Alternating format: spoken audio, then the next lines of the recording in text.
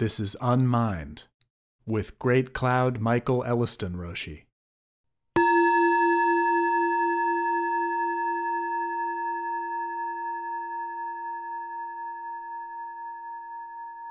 Heart Sutra, Quartet, number 3. Nothing to attain. Nothing to attain. Oh, what a relief it is, such non-attainment. The third section of the Heart Sutra begins with the declaration that, although we speak of the difficulty of achieving the spiritual awakening of the Buddha, it finally cannot be an attainment.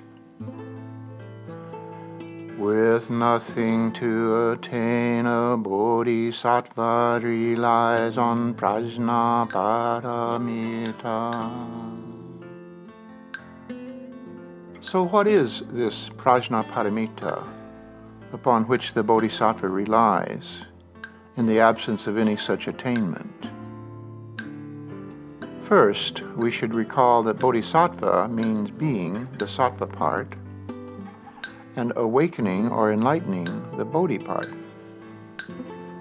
Presumably, a human being, as other sentient beings, are not considered capable of this process, owing to causes and conditions of their level of awareness. And awakening, preferable to enlightenment, as it is a gerund form of noun, meaning it functions as a verb, an ongoing process.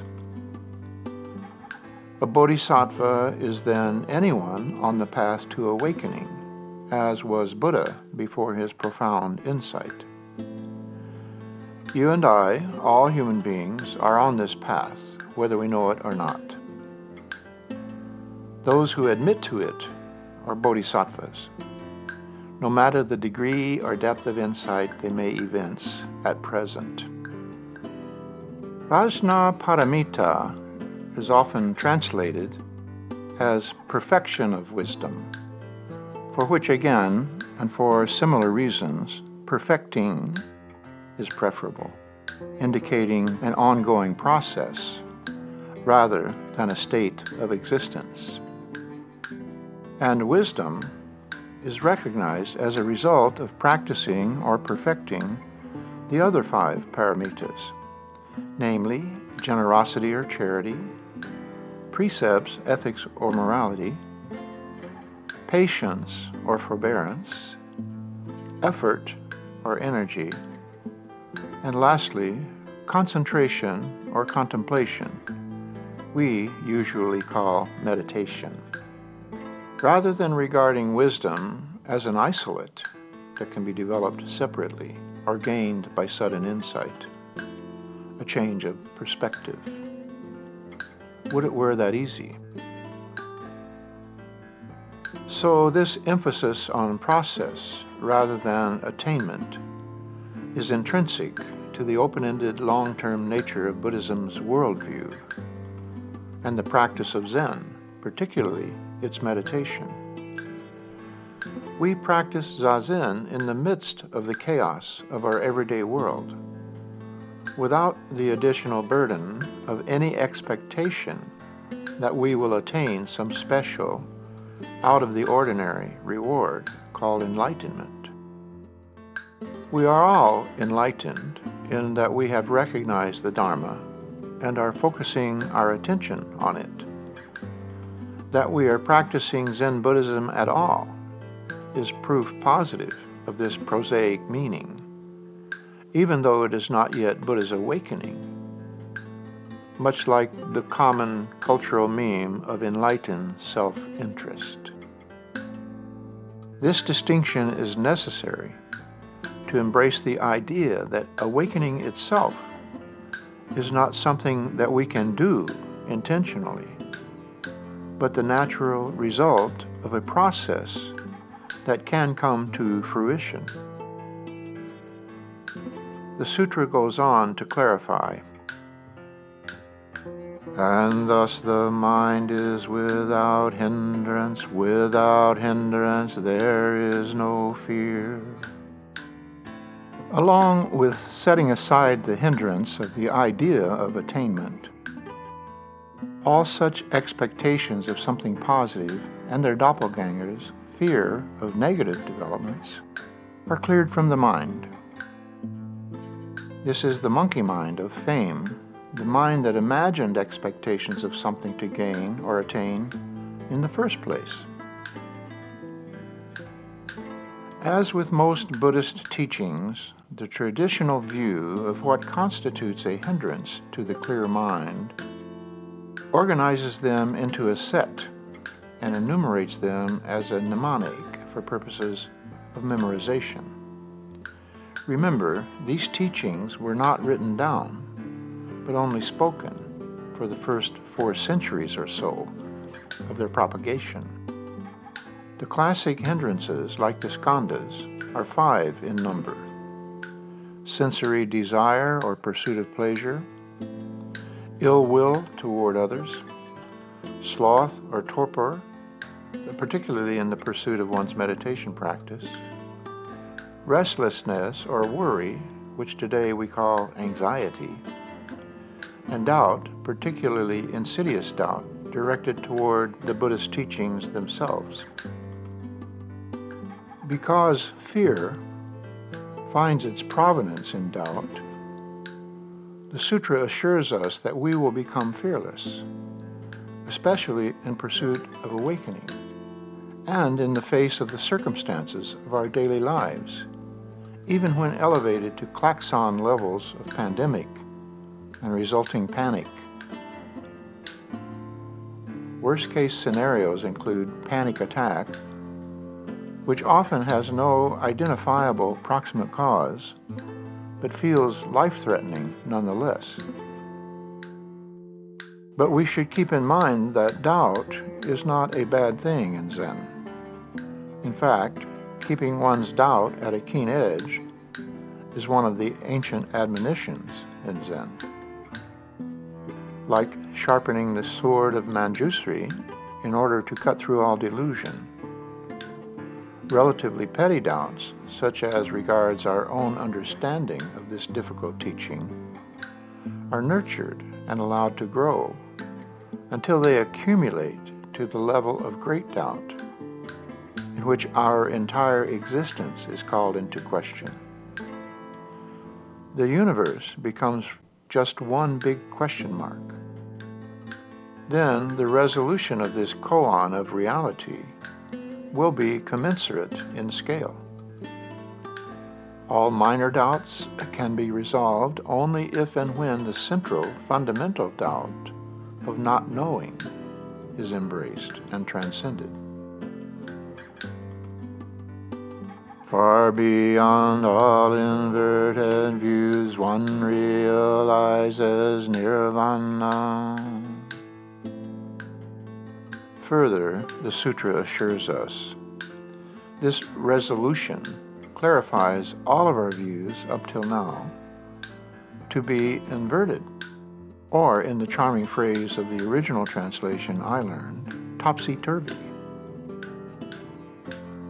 The jargon term nirvana here is not capitalized, which helps to normalize it, as simply the worldview that one develops through this process of embracing the ambiguity of an attainment in which nothing is really attained. Getting beyond what is between us and the clarity of Zen's take on reality is a matter of seeing this nothing that is to be attained, revealing the true source of our anxieties, doubts, hindrances, and fears, and learning to live with them. Buddhism is not about avoiding suffering. Zen is about embracing it.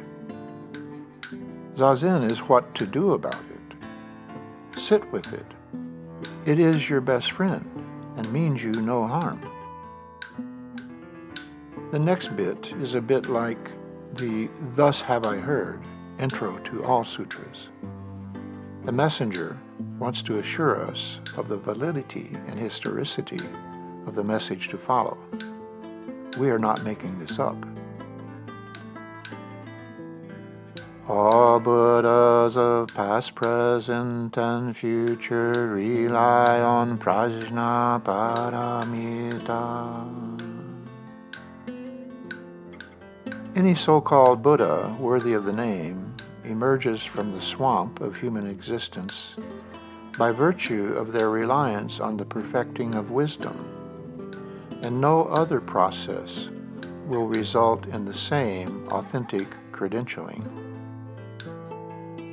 This cannot be gotten at through learning, intelligence, erudition, or scholarship, and is not something you can glean from the leavings of others. Everyone climbing the Zen mountain has to climb all the way from the bottom to the top. And more difficult, perhaps, all the way back down. Otherwise, without re-entering the fray, all of that effort was for naught, in the beginning, the middle, and the end.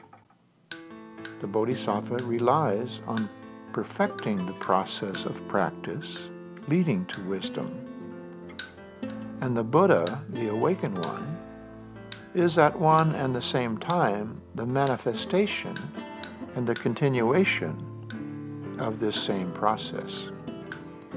There is no end to it. And actually, there was never any beginning. It is Buddha seeking Buddha from womb to tomb and beyond, from time immemorial and endlessly into the fog of the future.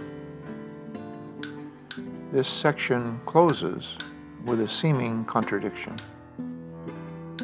And thereby attain unsurpassed, complete, perfect enlightenment. So now you tell me, what is attained in unattainment is unsurpassed, complete, and perfect enlightenment. In Sanskrit, Anuttara Samyak Sambodhi, another jargon term bandied about, as if we cognoscenti know what it means, and you hoi polloi don't. Don't be fooled. Even Buddha did not know the entire meaning of his experience, but that did not stop him from attempting to share it with others. Notoriously, there were those in his times that did not get it, refused to listen, insisted on arguing, even tried to assassinate him, if you believe the story. But I think we are left with this ambiguity, that while this is no attainment, nothing to see here, just keep moving along, at the same time, it is the only worthwhile thing to aspire to, in spite of the slings and arrows, disparagement and disrespect from others, that pursuit of awakening may breathe down upon our heads. Throw the words away and pay attention to the reality to which they are pointing. Then all will be well with you. Let nothing stop you, because nothing but yourself can stop you.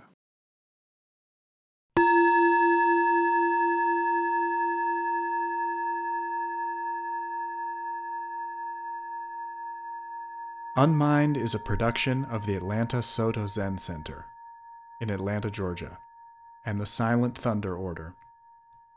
Find us on the web at aszc.org.